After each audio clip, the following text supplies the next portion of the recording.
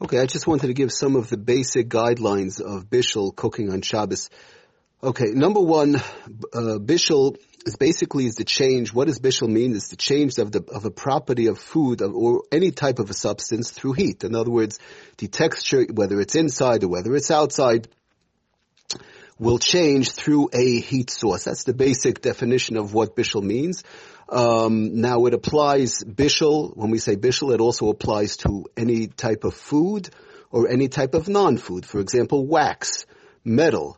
To give one nice example, let's say wax fell on, somebody had a becher, they used it for Havdalah, and they got some wax from the Havdalah candle on it. Now the next week they want to use it for Kiddush, so they want to first put some hot water from the urn or from a kettle that's on the fire into that becher. And now they're going to melt the wax. That would not be allowed to be done on Shabbos. That will be the Isser of bishul, of melting the actual wax. We also have another example, a incandescent bulb. Putting on an incandescent bulb on Shabbos, everybody knows it's not allowed to be done. But the reason is, again, you are heating up the metal. That's as far as the main definition of bishul. Now the question is, how hot is bishul? When we talk about bishul on Shabbos, what is the amount of heat that one needs? And that is basically the lowest temperature. It's what we call in halacha yad soledes bo. When one puts his hand on the cup or on the pot, and he can't keep his hand over there. And what temperature is that? We're going to say the lowest temperature is 104. The lowest shita is 104, and the highest shita is 120. So we have to be machmir in general. Once a food or an item, it goes up to 104, we're going to say that it has a din, a halacha of yad saledis bay, and then it will be coming into the realm of bishul. But now the question is, as a general rule, you can't always touch the outside of a pot or the outside of a cup, because usually inside, whatever's inside the pot or the cup is usually a little bit hotter. So you have to assume whatever's inside the pot or cup is going to be hotter.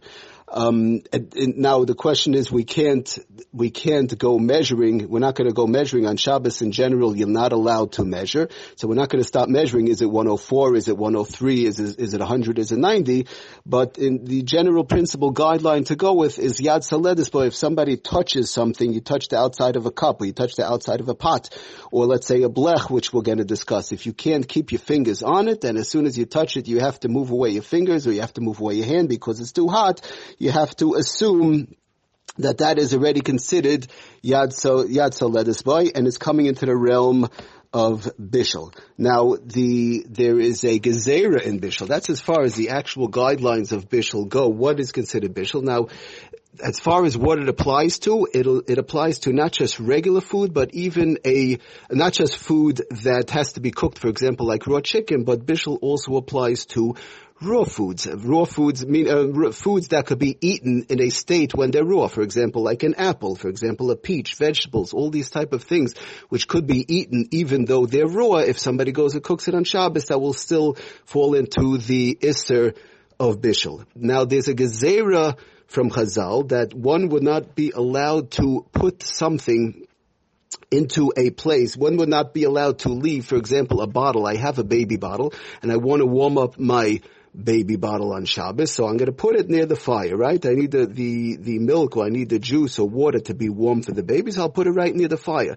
Now, there's a gezerah from Chazal that if one puts that bottle near the fire, near the pot, or any other place where it could become to the point of yad saledis bay above 104 degrees, even if he keeps it there all day long, he's going to keep it there for a very long period of time, but after a long period of time, it will become to yad saledis. So Chazal said, no, you cannot put anything in that area. For example, like we said, a baby bottle, or let's say somebody wants to thaw out, he takes out, let's say a milk bottle that's frozen. He takes out an orange juice bottle that's frozen, and he wants to put it near the fire. But if we know we're going to keep it near the fire for a long enough period of time, it's going to become yad saledis bay. We are not allowed to put that milk or put that orange juice near the fire. And now, as far as the actual bishul goes, it doesn't only apply to fire. It doesn't only apply to to a pot. It could be a radiator. For example, somebody has a very hot steam,